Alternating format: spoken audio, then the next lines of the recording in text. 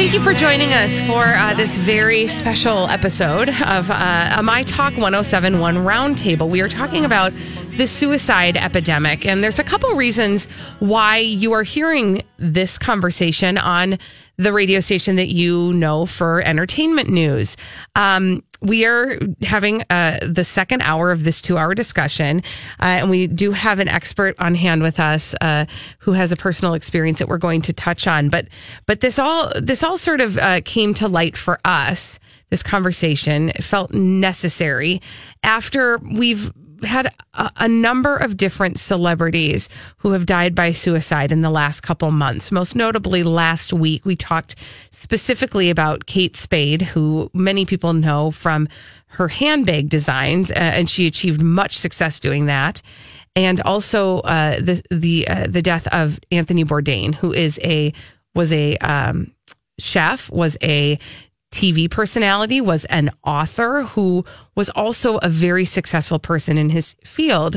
And we recognized from those conversations that it was necessary to talk about suicide. Specifically, these two people that we talked about last week seemed to have it all. They had fame, they had fortune, they had all the things that many people are vying for in life.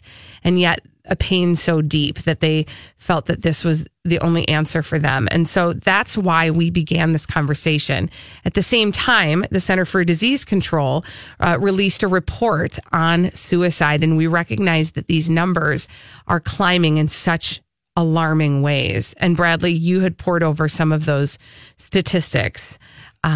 If you want to share a couple notable ones. You know, I will say, and we talked about a number of them in the last segment, and I can certainly go over some of those again. There's a New York Times piece that kind of lays out a lot of what the CDC said, and they, refer to it as a public health crisis, which again is part of the reason we're talking about it. And it's so broad; it affects such a broad swath. I mean, we were talking off air about how much reaction we're getting from our listeners in a way that perhaps we don't on some of our other roundtable discussions. And I think it's truly because suicide affects a large number of people, and certainly the things that can potentially lead to suicide, like depression and anxiety and mental illness. Everybody has an experience with that.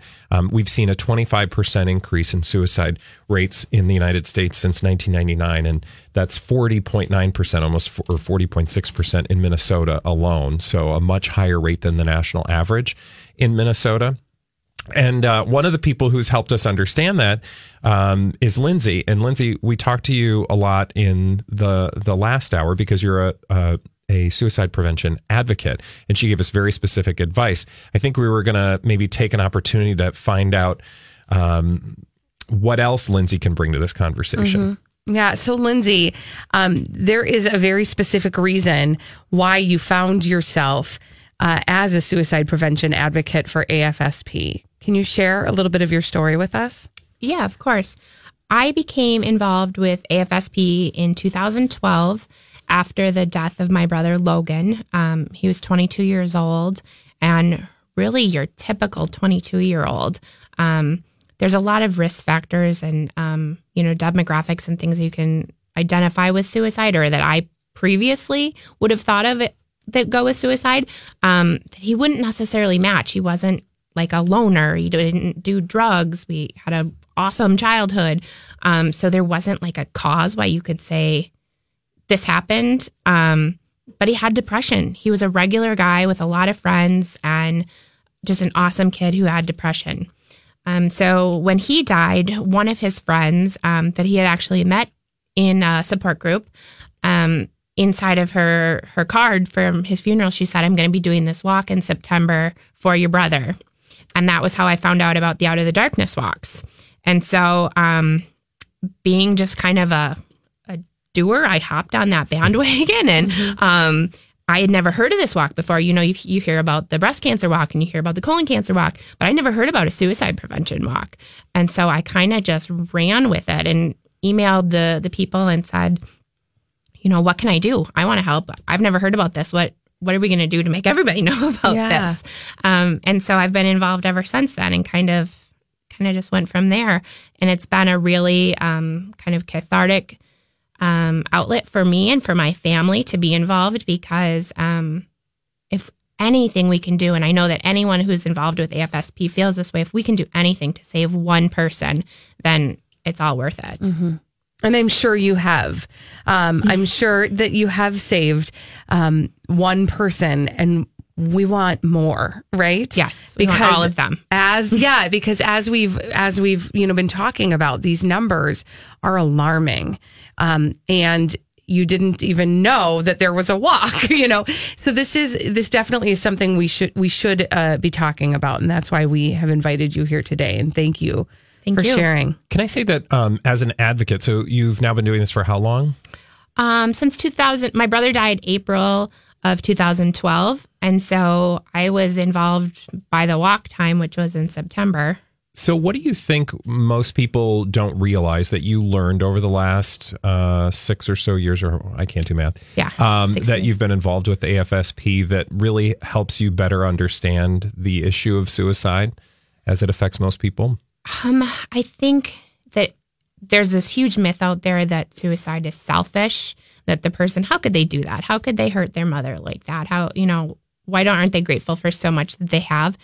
And I maybe even felt that way before I really knew what I was talking about, that depression takes over, and that when someone takes their life, it's because they see that as their only option at that moment. They are doing whatever they can to breathe and to end their pain.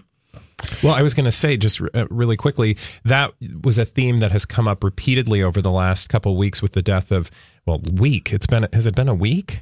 It's been a week and a half now. A week and a half? Yeah. Since the death of Kate Spade and then Anthony Bourdain, they both had small children. And the thing I hear repeatedly is, how could they do that to their children?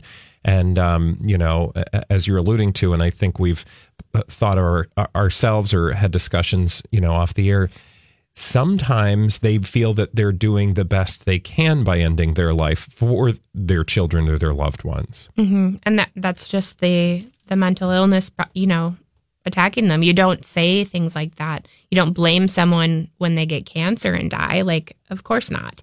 And that's the mental illness that has just taken over and taken their life. Can you address it all, as a survivor, as a family member of a person who took their own life? I imagine that the grief is different in the sense that you probably were left with so many questions about that pain and about why. Mm-hmm. And I'm sure you hear that a lot from people who are survivors. Can you talk a little bit about the grief experience after a suicide? Well, it's the worst thing you can ever imagine. There are a lot of questions for a lot of people. And kind of like I said earlier, you might not ever find a why. Like in the case of my brother, in some people's cases, there may have been trauma, there may be a breakup, there may be something like that, but sometimes it's just that they have depression. But not everyone. The other thing, too, that's important to know is that not everyone with a mental illness is going to take their life. Mm-hmm. 1 in 4 people have a mental illness at some point in their life, and they triumph. They get the help that they need, and they recover, and they lead happy lives. It gets better. Like, we can't say that enough. You mm-hmm. might be suffering right now. It might be awful right now, but it will get better. Mm-hmm. I think too, you talked about the why. Even if there is a quote why as to why somebody commits suicide, that is not the reason the person committed suicide. Because I would imagine that even if there is a trauma or a specific incident that precipitates someone taking their own life, that could lead to some guilt on the part of people that are left behind if they were some way involved or felt that they could have prevented the death. I think it really is crucial, and you alluded to it a little bit before, it's the mental illness mm-hmm. that is leading that person mm-hmm. down that road, or at least that's the way that I would perceive it. Right. Well, and with the guilt and with the aftermath of a suicide, everyone wishes that they had done more. That even, with my brother, we knew he had depression, but like, why didn't we do more? Why, mm-hmm. Why wasn't someone sitting with him that moment? Mm-hmm. It's so heavy. It's hard to ever move on because you don't ever have an answer. Right. Absolutely. I want to have a conversation about the language we use around suicide, because I know that at least in recent years, I've heard more and more open conversation about the language we use to describe suicide. And I'm sure you do a lot of educating about that with AFSP. Can you talk about that at all? Yeah, that's really important, because the more we talk about suicide, the more likely people are to get help. And so we have to be really smart about how we talk about it. Rather than saying someone committed suicide, we usually say they died by suicide or they died as a result of mental illness.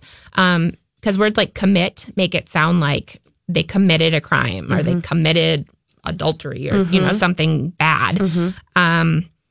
The other thing is just that we need to talk about it without the stigma, without it being necessarily the shameful thing. And it shouldn't be a joke either. As the other thing, you hear oh my gosh, if I hear this song one more time, I'm going to kill myself. That's not funny.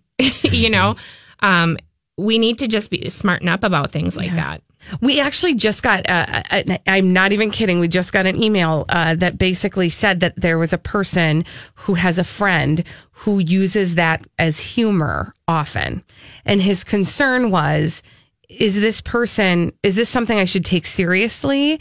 Or does this person think it's funny? And how do you have that conversation with somebody to say, I maybe, or I can't tell if you're joking or if I need to be paying attention to this. Yeah, I guess without, being there and knowing the context of it, it's kind of hard to say, but I would just ask, and maybe in most cases, I had a conversation with a coworker once and just told them that's actually not funny, and explained why. And then they realized it. I think there are all kinds of words that we may have previously used thinking that they were funny.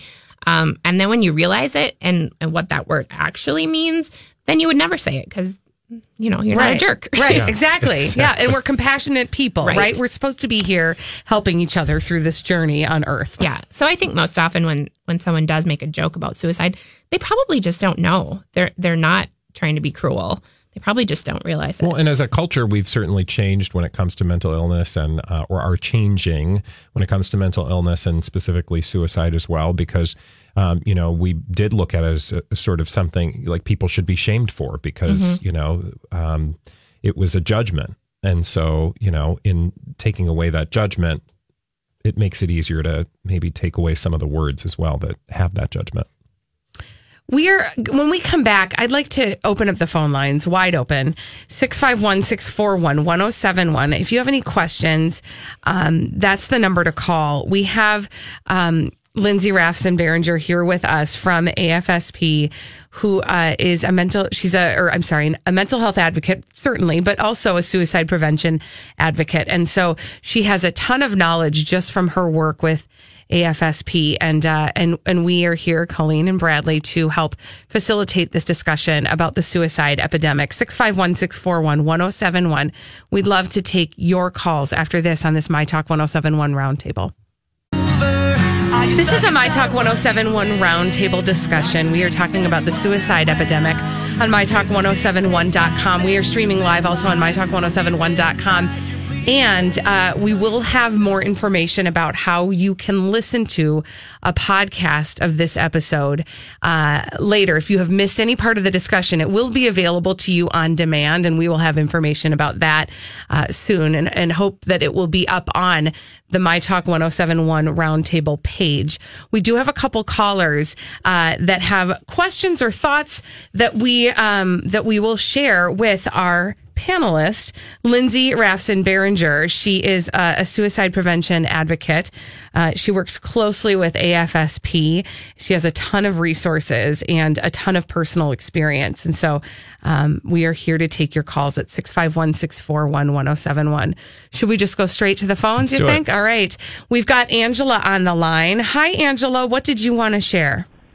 Hi. I wanted to let you know that this is a big deal. And it's so important to talk about this. So thank you for doing this. A couple weeks ago, I was in the hospital because I had finally told a friend that I couldn't take it anymore, that my anxiety and my depression were so big that I didn't want to be around. And when I was in the hospital, I was sure, and I said this to myself several times, I was never going to do this. I was never going to tell anyone. I was never going to go to the hospital and get help on my own. And the reason I was there is because my friend listened. My friend listened and heard everything that I had to say about how badly I was hurting. And that made all the difference, you guys. Yeah. All the difference. Angela, I'm so glad that you called and shared that experience. And I think for many people, and we've talked a little bit about what it's like to be the support person. I think one of the things that people might be fearful of is that their friend will be mad at them. And God, no. Can you share how you feel now on the other side of hospitalization? Well, my friend said, I know you and I love you. And no matter what is going on with you, I'm here. So we are going to stop what we are doing and we are going to have this conversation. I don't care if we're stuck in traffic. I don't care if there's a baby crying. I don't care. I mean, literally, this is your life we're talking about here. And I said, I don't know why it's so important to you.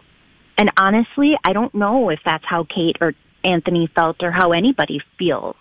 But in my experience, I don't want to share that. It's hard and life is hard. And how lucky I was to have somebody say, I'm not here to shame you. That was huge.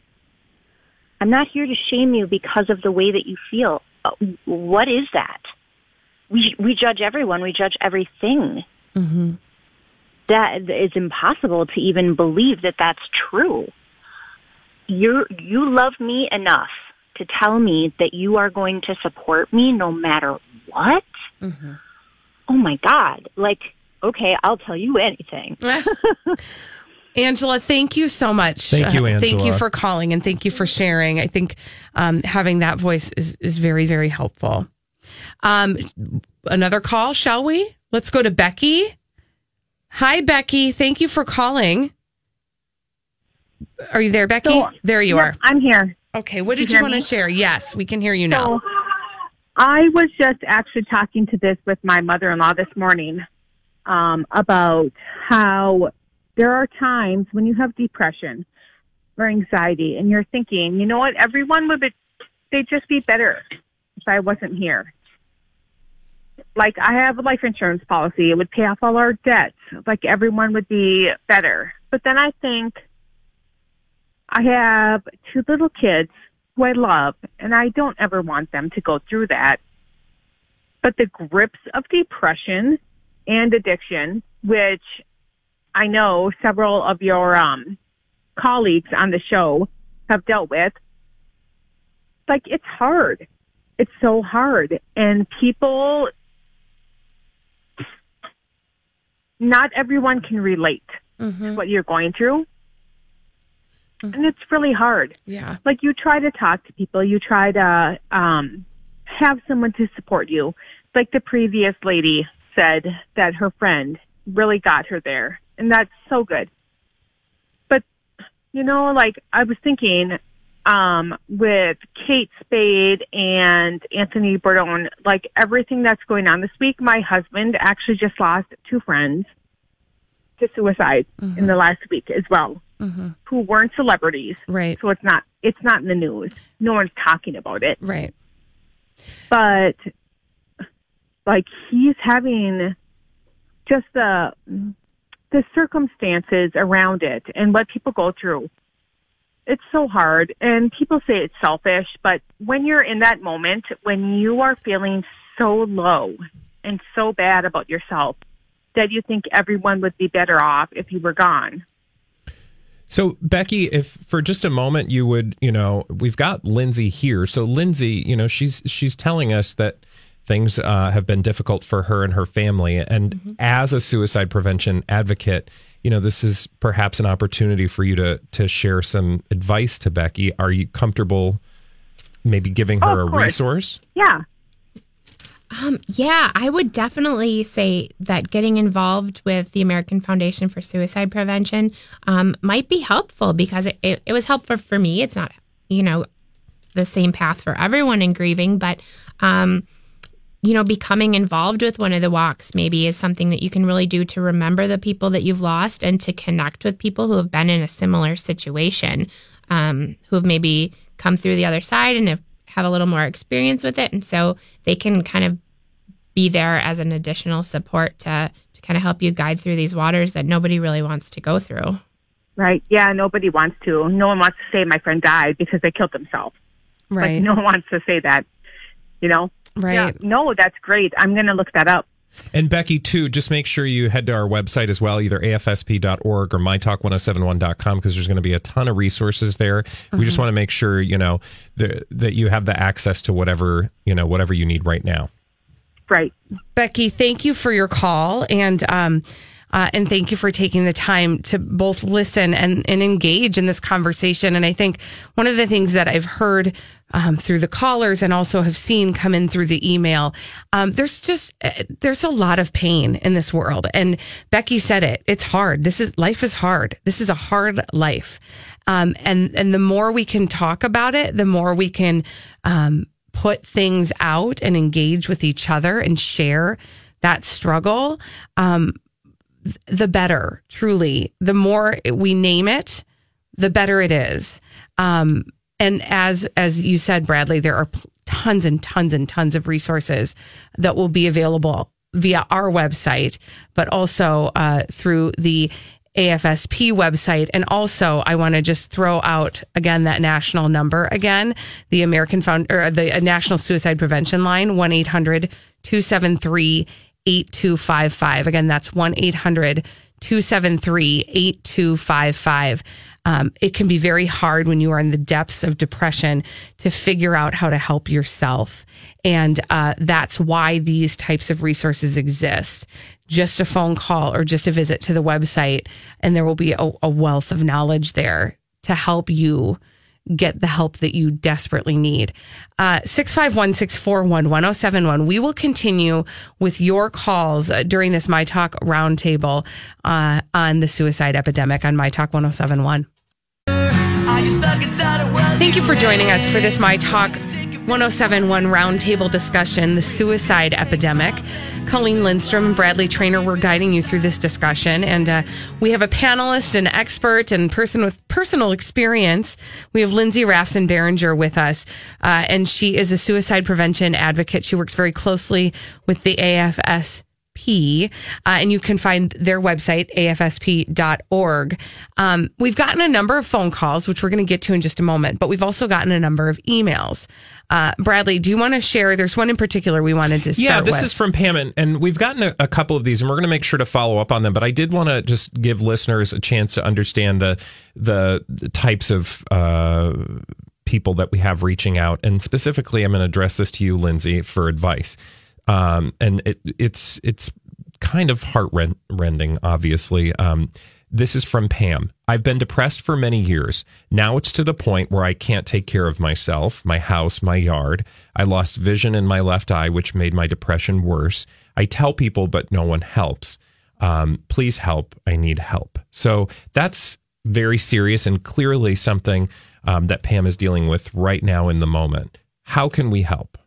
First of all, Pam needs to know that she is really brave for reaching out. Like, she is doing the best thing she can do right now. So I commend her for that. And she needs to call call the Lifeline and let them know what you're going through, and they will get her in connection with where she needs to be, whether it be a physician in the area, a support group, because if she doesn't have, kind of like someone we spoke to earlier, if she doesn't have that support with her, she can find it within whether it's a support group or people around her. And that number, by the way, again, is 1-800-273-8255. I would love it if everybody would write that number down so that you have it. Yeah, put it in your phone. Yeah, put it in your phone, because inevitably when somebody you talk to needs help, you want to be able to provide that number for them quickly. So again, the number 1-800-273-8255, and that is the National Suicide Prevention Line. You can also text TALK to 741-741, because sometimes having to actually say the words is scary maybe, but you can text it to someone. That's awesome. You were saying something in the break too, that if it's an immediate concern, you can just pick up the phone and call 911. Yes. If someone is in an immediate crisis and you're scared for their life, or you're scared for your own life in that moment, just call 911. That is the fastest way to get some help. Thank you for that. That is very helpful. And again, we will include all of these resources on the My Talk 1071 Roundtable landing page at mytalk1071.com. I also want to let people know, if you missed the first hour of this program, it will be up shortly. And then this hour will be up shortly after we're done with it. So you will be able to listen again to this program. Let's go to the phone, 651-641-1071.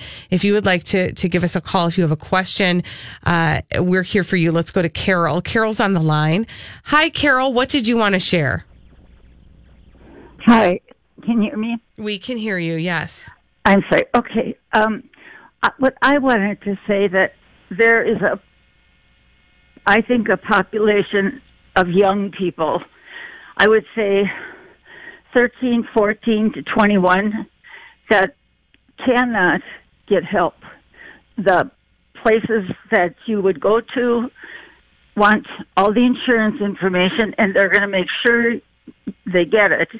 And then secondly, somebody says, as a family member, you're afraid for this person, and they say, well, we'll see him in 2 weeks from Thursday.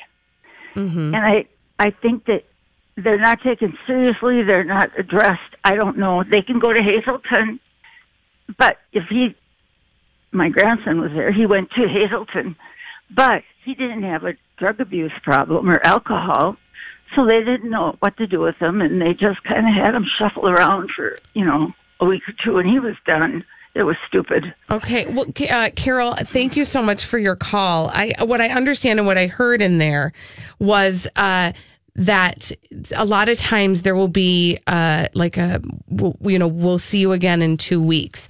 And that period of time can feel very, very scary for specifically the loved ones, and also, of course, for the person who is suffering from depression. In the meantime, when you find yourself in that waiting period in between, maybe it's a psychologist appointment or a therapy appointment, what resources are available to a person and to their family members who are struggling with a loved one's depression or anxiety?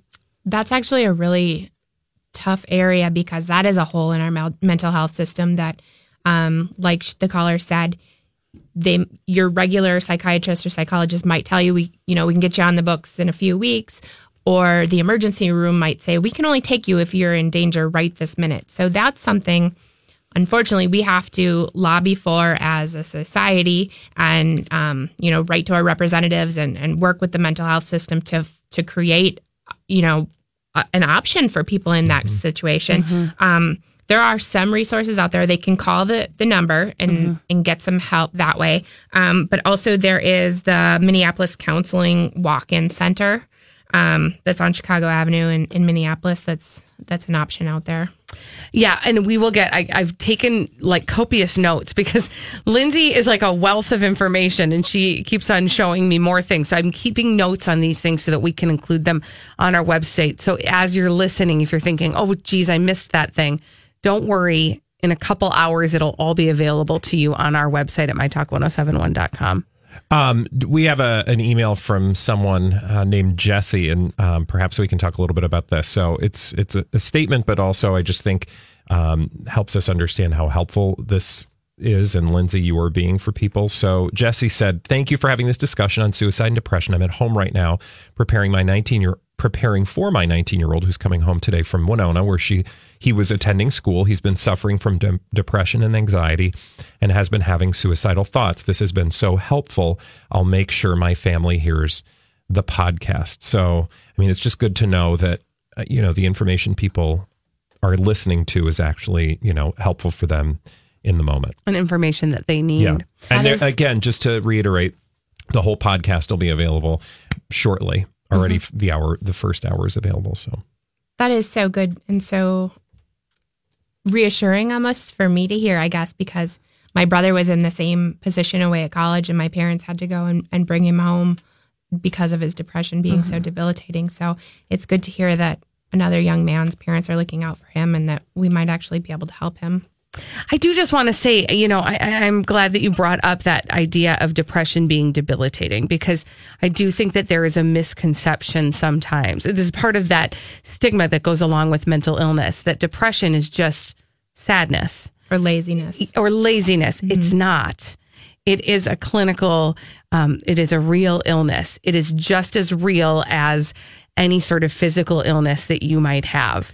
And it deserves to be addressed as such. Well, and it also is, it's just something that is. There is there doesn't have to be a reason or a story behind it, or somebody did something to you, or, it literally is like cancer or like any other illness that, you didn't choose. Right. It just, manifests itself inside of you. It is no more a weakness than cancer would be. You wouldn't look at somebody who has cancer and say, well, that's just a weakness. And so mental health deserves to have these conversations in a way that talks really about the fact that it is pathology. It is a real illness. Let's go to Desiree. Thank you for your call, Desiree. What did you want to add to the conversation? I wanted to add that, you need to kind of take everyone's statements for real, even, in situations. I was on Facebook and I'm a member of a group, where you can ask for free second readings. And this one lady had asked for one, and this other lady had commented under it, I need a reading too, I'm about to blow my head off, and then also gave the emoji of the water gun.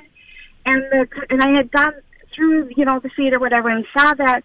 And what was really concerning was, 4 other people commented on there, yelling at her that she didn't follow the rules, that she can't ask for a reading, in another poster's post. So I went and started PMing her and talking to her and found out that, really, she really wanted to, and she was a mother of 5 kids, and she lives in Jamaica. And I spent the rest of that day, going on the internet trying to figure out what laws Jamaica has for mental health, where local hospitals were with her. And I even called them and got her the help that she needed. And this was about 2 months ago. And I have talked to her probably a dozen times since then. And she's thanked me. She's told me, that she's gotten the help that she needs. And, I keep saying, you don't need to thank me. My thanks was the fact that your 5 kids still have their mom and everything, and that you're still here. And, it was just really concerning to see everyone else just start yelling at her about not following the rules and not concerned about what she had actually stated. Thank you for your call, Desiree. And I think that Desiree brings up a really good point, which is sometimes social media can feel flippant and not personal, but it is important to hear the words that people say and take them very seriously and check in on each other, even though it is social media and we sort of made that more of an impersonal interaction. Well, a lot of social media platforms, and I know Facebook does, there is a way to contact Facebook and let them know that you've seen something alarming, and then they will contact the person who posted, whatever their concern is, and say, it looks like you might be experiencing suicidal thoughts. Here are the resources in your area. Oh, that's wonderful. Awesome. That's wonderful. We've got one more question on the line, and let's just go to it, and then we're gonna, and then we'll take a little break and kind of gather ourselves. But Jill, what did you want to add to the conversation? Hi guys. Well, I wanted to add that I'm here today because I did get treatment, but I wanted to kind of bring awareness back to kind of that physical comparison. If somebody had cancer, there's lots of fundraising for the lost wages. There's people bringing casseroles to the family. And when I went away for 30 days to the residential place that I went to, my family didn't get any support. I had the loss of wages. I had the expense of, obviously the treatment that I was receiving. And I actually had to cut my stay short so I could go back to work, so I could, so we can keep the lights on at home. So I think that there's a piece of this, too, for the person struggling, that it can be very daunting to think about another burden, right? Mm-hmm. And so I think that there needs to be, and I don't know what that looks like, but some sort of either help or compassion or awareness that this is as real as cancer, and that the families are kind of just left hanging out and hoping and praying that things work. Absolutely. Jill, thank you so much for your call. And I think that is a conversation that definitely deserves to be had, and is part of why we are talking so openly about this, that mental illness and your mental health is just as important as your physical health, and all of the things that are afforded to or sort of gifted to families who are struggling with somebody's physical illness. Those things, those deficits in their life still exist when somebody is struggling with a mental illness, and they deserve to be supported. We're going to take a break, and when we come back, Lindsay, we are so thankful that you've been here, and we're going to kind of make sure that we say all the things that we did forget to say.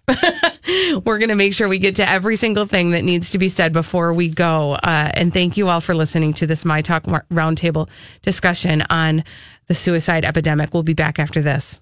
Welcome back to the My Talk Roundtable about the suicide epidemic. I'm Colleen Lindstrom, Bradley Trainer. We are guiding you through this discussion, and we are so thankful for our panelist, Lindsay Rafson-Behringer, who has been with us for the whole 2 hours. You've done great. And as we approach the end of this discussion, first of all, I want to make everybody aware of the fact that we do have the first hour of this up available on demand on the My Talk 1071 website. Shortly after we finish this hour, that second hour will also be made available. So you can listen to it on demand if you've missed any part of it, if there's something you'd like to go back and hear. It'll be replayed tonight. Yes, exactly. So there will be opportunities to get the information that has been shared here. But Lindsay, while we have you, and I should say, Lindsay, in addition to having a personal connection to suicide, she also is a suicide prevention advocate with AFSP. I think that you made a great point, which is let's try to end in a hopeful, positive direction with this question. How can we help? What can we do? So the first thing that absolutely everyone can do is to talk about mental health and talk about suicide without it being shameful. We've talked about that. It's not a character flaw. Right. There's nothing shameful about it. And then the other thing that they can do if they really want to get involved and do something is our biggest event of the year is the Out of the Darkness Walk in September. It's September 16th at Como Park in St. Paul. And it's a way for us all to come together and support each other and raise awareness and also fundraise because suicide's the 10th leading cause of death in America, but it is far underfunded behind so many other diseases. And that funding is so important to help with research that's going to help find cures. I just heard them talking about, a medication that's in development that could be given to someone in the emergency room that might help alleviate their suicidal symptoms. It won't eliminate their depression, but it can get them through that dark moment. The funding goes towards education. There's programs that AFSP produces that can go in high schools and in workplaces that can help teach kids about depression and help for workplaces. There's a screening program that people can do.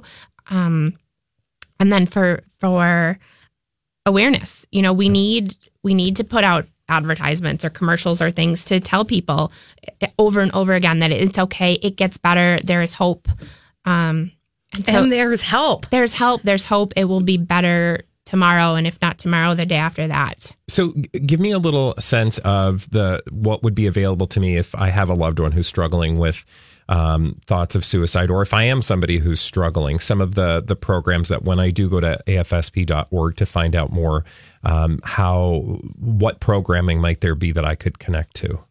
You would be connected to support groups in the area. You would get the phone numbers to connect to, like if you were to call the Lifeline, they would hook you up with a clinician, a doctor, a mental health facility in the area that can help you get through that. Awesome. So just as we wrap things up, we've literally covered a lot over the last 2 hours. And, from the statistics that we shared about how there's a 25% increase nationwide in suicide since 1999 and a 40% increase right here in Minnesota, to the personal stories, you have a personal connection. That's what helped get you involved. Beyond just going to afsp.org, what else do we need to know before we leave about how we can get help or more information? So, like, for example, I'm thinking about, there was a wonderful text option for people who might want to reach out and get specific information. Yes. And not to just drop that on you at a moment's notice, but I know there was a number where you could literally just text the word. Yes, you can text the word TALK to 741-741. And that is a 24-hour. I mean, when you think about how we are attached to our phones at all times, that is available to you in your hand at any given moment. So shared the National Suicide Prevention Hotline. That number is 1-800-273-8255. 1-800-273-8255. Put it in your phones. We are going to make all those resources available to you. And Lindsay, we really can't thank you enough. Thank you so much. Thank you guys for talking about this and for helping end the stigma and help everyone. We will pledge to continue to do so. So thank you so much. And thank you all for listening and supporting this conversation on the suicide epidemic. It is, again, a conversation we will continue to have. If you missed any part of this, it will be available on the podcast on demand. And when we come back on My Talk 1071, we will continue business as usual with the Colleen and Bradley Show. Got it.